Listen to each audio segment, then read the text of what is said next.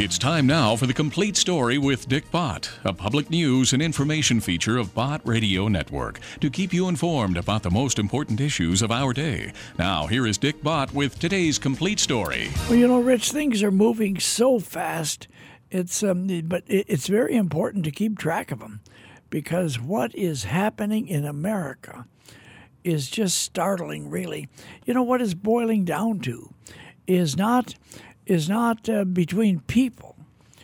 It is between what people believe, and you have these various sides, these various armies almost. That's where the conflict is. But how many years ago was it that President Dwight Eisenhower established the National Day of Prayer? Well, since 1953, they've had the National Prayer Breakfast, I think is what you're talking about, the National Prayer Breakfast. And Dwight Eisenhower, ever since President Dwight Eisenhower, every president has attended the National Prayer Breakfast, which just took place last week. Yeah. Well, you see, you and I have been to 2 or 3 of them, and sometimes they're pretty secular. Sometimes they, you're not sure exactly who they're praying to, and they have different speakers. Sometimes the speakers are certainly, little different. But this one, folks, now I just want you to take a deep breath and think with me. I have never seen in my lifetime, and I'm 83 years old, the acknowledgement of God and prayer and the importance of staying true to your word, things of that sort. But the National Prayer Breakfast was just a few days ago, actually. And who was the speaker? This is Chaplain Barry Black. He's the chaplain of the U.S. Senate, and I've met him several times at the National Day of Prayer. But this is the National Prayer Breakfast, African-American, and he's the chaplain of the U.S. Senate. He gives a powerful message, and listen to the end because he tells about who Jesus is. Yeah. Listen, folks, you want to turn your radio up. You want to catch all of this, because he tells a little bit toward the end of his own personal story, which I found very, very interesting. And also, if you listen to the words, this is a prayer breakfast with meaning. Now we heard him, Chaplain Barry Black, also speak in person at one of the churches where we have radio stations, and it was wonderful. I thought, well, who is this guy? He really knows how to preach. So he was chosen. I guess this is the point I want to make. Of all the wonderful speakers they could have had, they chose this man. Listen to what he says. I want to talk about making your voice heard in heaven. As has already been stated, our lawmakers get together each week for a prayer breakfast. One of the things that really inspires me about that prayer breakfast is the closing prayer, when they stand and join hands and they pray together. To see Republican, Democrat, Independent praying together, I find myself thinking, where are the C-SPAN cameras when you need them? One senator observed, as some of you may have heard, it's difficult to pray like that and then leave that room and go to the upper chamber and figuratively stab one of your colleagues in the back. The senator quickly added, it's not impossible, but it is difficult. Fewer of you may know that the next day in one of the hideaways, senators from both sides of the aisle meet for a Bible study. The Bible study begins and ends with a prayer, both sides of the aisle praying with and for one another. Some of you may not know that every Wednesday the chiefs of staff get together for a Bible study that begins and ends with a prayer. Some of you may not know that every Friday more than 100 staffers, Capitol Police officers, janitors, waiters, waitresses come together for a Bible study. And that Bible study begins and ends with a prayer. Paul had it right in Philippians 4:22, there are saints in Caesar's household. And I am encouraged by the robust spirituality of so many who work on Capitol Hill. We have senators who are under the radar, but ordained ministers. I won't out any of them right at this time. We also have senators whose spirituality dwarfs my own. We need to come together and realize that when we pray, we are making our voices heard in heaven. I believe they gather because of that. Now, we work at making our voices heard on earth. We march, we lift placards, we're involved in social media, we blog, we've got LinkedIn, and we've got Google and YouTube, and all the ways that we try to make our voices heard on earth. But when I see a group of people of faith of this size, I get an adrenaline rush. Because I know that where 2 or 3 are gathered together in God's name, He is there in the midst. So what happens when we get this many people gathered together in His name? I feel the palpable presence of God in this place. And far more important than letting our voices be heard on earth is the opportunity to make our voices heard in heaven. Now, I know that there are those who say that the efficacy of prayer does not go beyond the interior life of the intercessor. Prayer doesn't change anything. But I agree with Tennyson that more things are wrought by prayer than this world dreams of. I also believe that when we pray, humanity cooperates with divinity. My friends, there are things we will never get except by request only. There are blessings that hang on silken cords that we will never receive except by request only. James chapter 4 verse 2 says, "You have not because you ask not."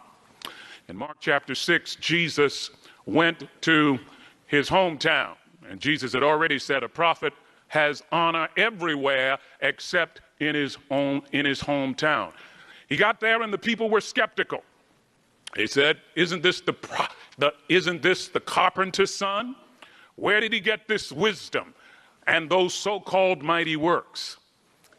And one of the most startling Bible verses I know, Mark chapter 6 verse 6 says, "And Jesus could not do many mighty works there in his hometown because of their unbelief." Not would not, could not do many mighty works because of their unbelief. In Matthew chapter 17, the disciples made an abortive attempt to cast out a demon from a boy. They were unsuccessful, of course, and when they got Jesus privately, got him somewhere privately, they asked him, "Why couldn't we cast out the demons?"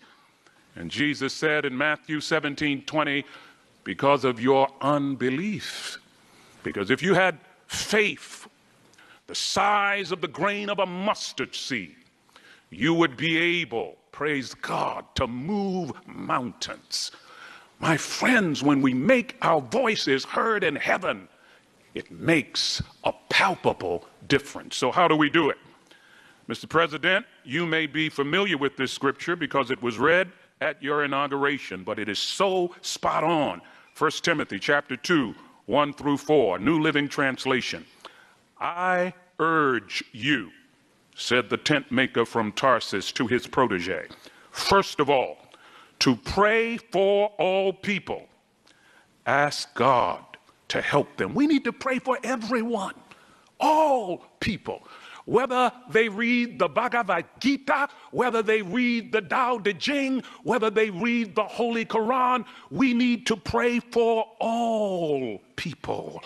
Hallelujah to the Lamb of God.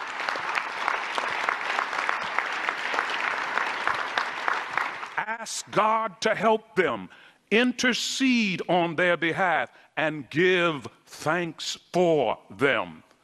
Pray this way for kings and all who are in authority, so that we can live peaceful and quiet lives marked by godliness and dignity. This is good and pleases God our Savior, who wants, hear this, who wants everyone to be saved and to understand the truth. Praise God. What a word. For those who want to make their voices heard in heaven. So how do we do this? First of all, we pray from a sense of need.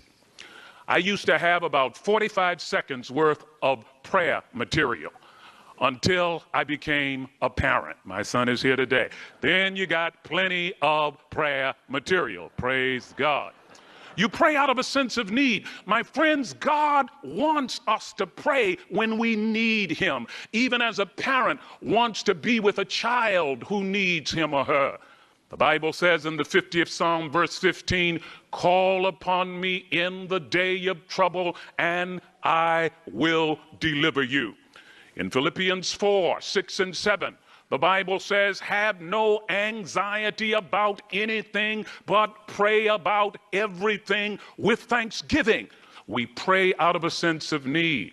Once international bestseller, Bruce Wilkinson's book, The Prayer of Jabez. What a wonderful story. 1 Chronicles chapter 4, 9 and 10. The Bible says of this Jabez fella who prayed a powerful prayer, he made his voice heard in heaven. It says, Jabez was more honorable than his brothers, and his mother named him Jabez because she said, I bore him with sorrow. Now imagine having your given name sorrowful. Imagine being introduced, Senator, I'd like you to meet Chaplain Sorrowful Black. I mean, imagine the pushback that you would get. Ladies and gentlemen, our speaker, Sorrowful Black. I mean, it just said, and Jabez says, verse 10, praise God, called upon the sovereign God out of a sense of need. He said, I love this prayer. He said, oh, that you would bless me indeed, because every blessing is not a blessing indeed. In South Carolina, where my mother came from and grew up, they used to talk about a show enough blessing. That's a blessing indeed. I hope the translators won't have a problem with that, but we'll help you out. All right? And Jabez says, I want you to enlarge my territory. You see, you have not because you ask not. And then I love it. He says, I want you to keep your hand on me. Oh, my friends, just to have God's hand on us. We ought to pray that God's hand will be on our president. I was talking with the vice president backstage, and I said, I'm praying that the hand of God will be on you. Ezekiel 37 says, the hand of the Lord was upon me. We need people who govern, who have the hand of God on them.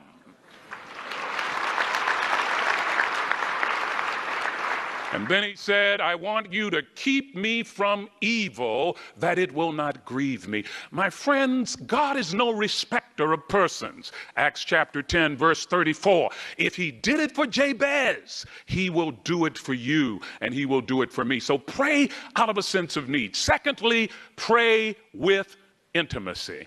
Jesus said to his disciples in John 15, 16, I no longer call you servants, I call you my friends. God wants a relationship with us.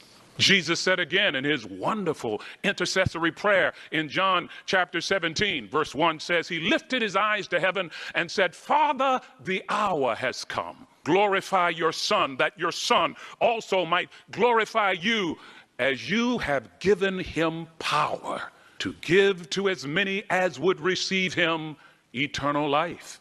And verse 3 of John 17, this is life eternal, that they might know you, Abba, Daddy, and Jesus Christ, whom you have sent.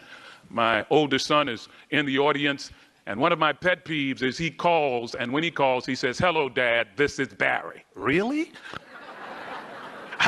I mean, I've got caller ID, and he's got to identify himself. If I get a call that says, hello, darling, I should not respond. Who is this? God wants an intimacy with us. And so, in my tradition, we sing a hymn that I love. I come to the garden alone. Someone knows this hymn. While the dew is still on the roses, and the voice I hear falling on my ears, the Son of God discloses.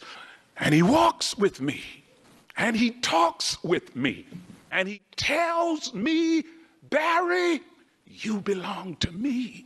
And the joy we share as we tarry there, none other has ever known. Pray with intimacy. Pray like Hannah in 1 Samuel chapter 1 when she wanted that baby. She prayed with such specificity and such intimacy and such fervency that Eli the priest thought she was inebriated. We need to pray with that passion and fervor. Finally, pray for those who govern. Pray for those who govern. Pray this way for kings and for all who are in authority, so that we can live peaceful and quiet lives marked by godliness and dignity. We fasted and prayed for months during the presidential election, the presidential primary. We fasted and prayed, hundreds of us, on Capitol Hill, that the will of God might be done. Isaiah 55, 8 and 9, God says, my thoughts are not your thoughts. My ways are not your ways. Newsflash, God is smarter than we are. I know that startles some of you.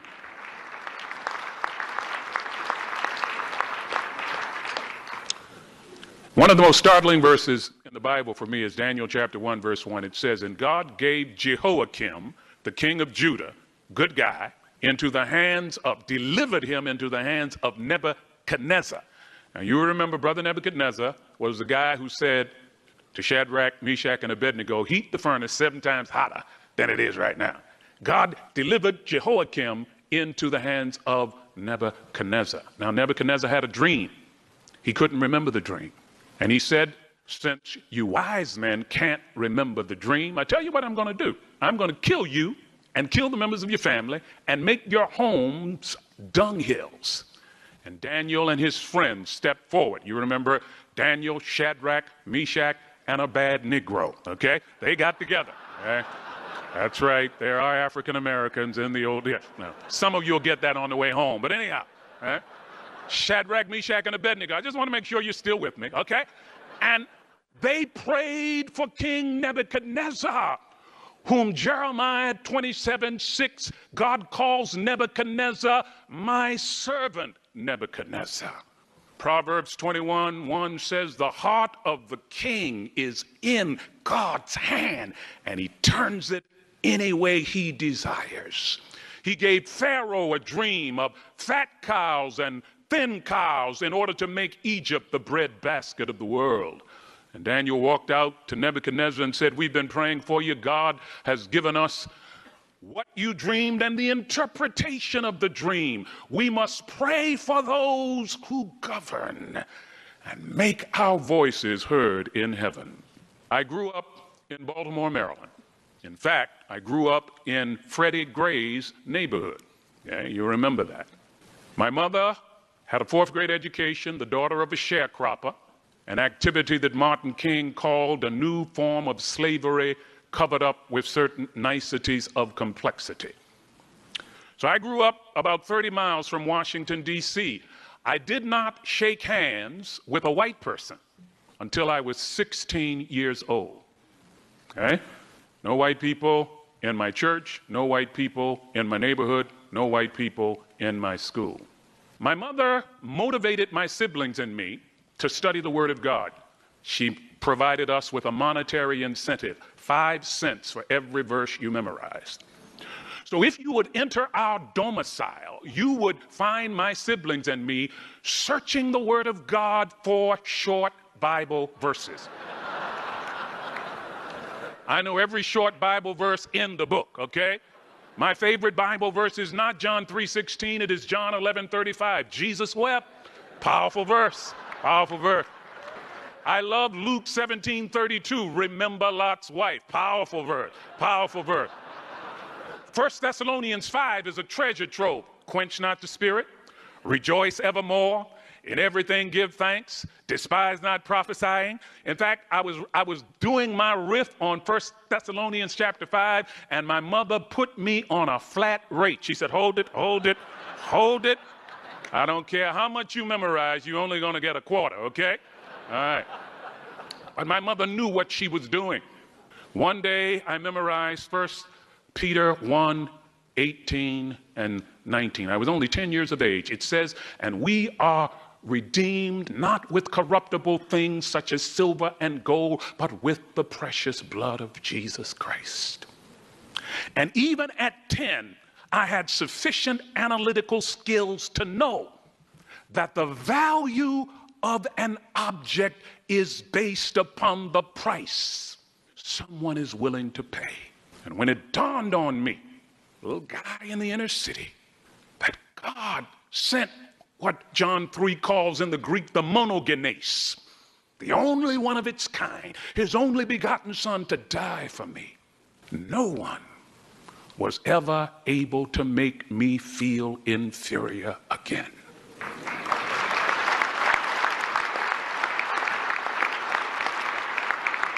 Moreover, I said, I got to get to know this man who died for me. So now it was not just for the nickels that I started reading the word. It was to try to find this man.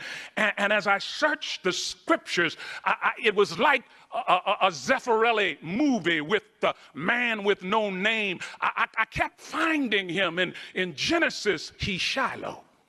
In Exodus, he's the I am. In Numbers, he's the star and scepter. In Deuteronomy, he's the rock. In 1 Samuel, he's the Lord of hosts. In Job, he is the Redeemer. In Psalms, he is the great shepherd. In Proverbs, he is the beloved. I kept running into that man. In Isaiah, he's wonderful counselor, the mighty God, the everlasting Father, the Prince of Peace. In Daniel, he's the fourth man in the fiery furnace. In Micah, he is the one whose going forth of old is from everlasting to everlasting. In Zechariah, he is the branch. In Malachi, he is the messenger of the covenant. Matthew calls him Savior. Mark calls him Son of Man. Luke calls him the great physician. John calls him the Word made flesh. Acts says he is the one who will mobilize us to witness. Philippians says God has exalted him so that at his name every knee shall bow and every tongue confess that he is Lord to the glory of God the Father. 1 Thessalonians says he is the one who will descend from heaven with a shout, with the voice of the archangel and the trump of God. And Jude says he's able to keep me without stumbling or slipping and present me without fault, without blemish before the presence of his glory with unspeakable ecstatic delight in triumphant joy and exultation. And John said, I was in the Spirit on the Lord's day on that Isle of Patmos in the Aegean Sea. I saw him high and lifted up. He is Alpha, he's Omega, he is beginning, he is ending. And so because I kept meeting that man, my hope does not rest in the various branches of government, executive, legislative, or judicial. My hope does not rest in the alliances that we build. My testimony is simply this: my hope is built on nothing less than Jesus' blood and righteousness. I dare not trust the sweetest flame, but wholly lean on Jesus' name.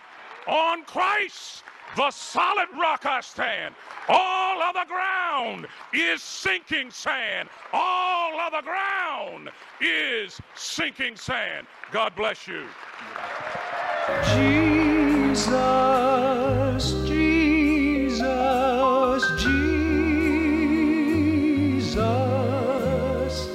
There's just something about that name. Master, Savior, Jesus. the fragrance after the rain.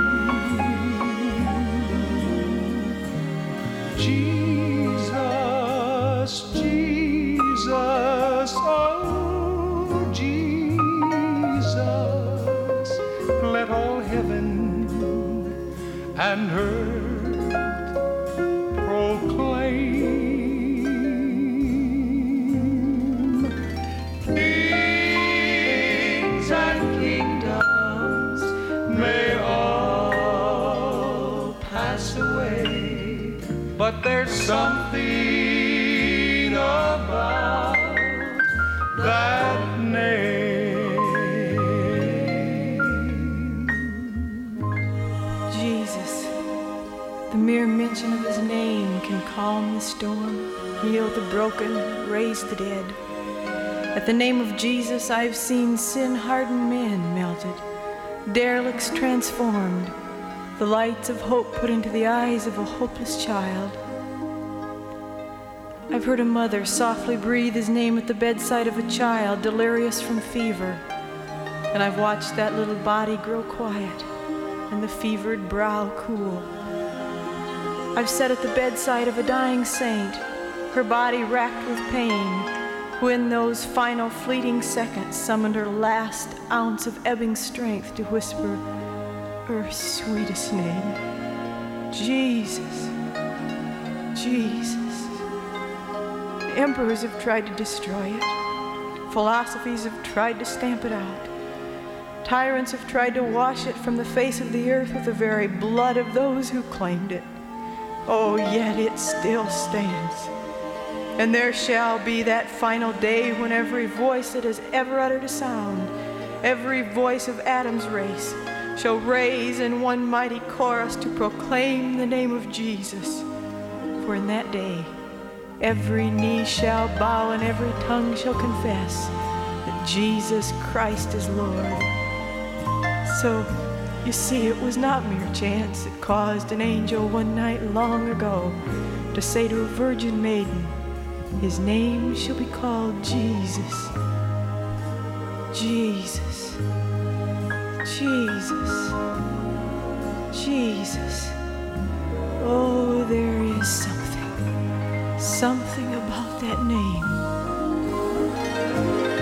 Kings and kingdoms may all pass away, but there's something about that name. Yes, there's something about that name.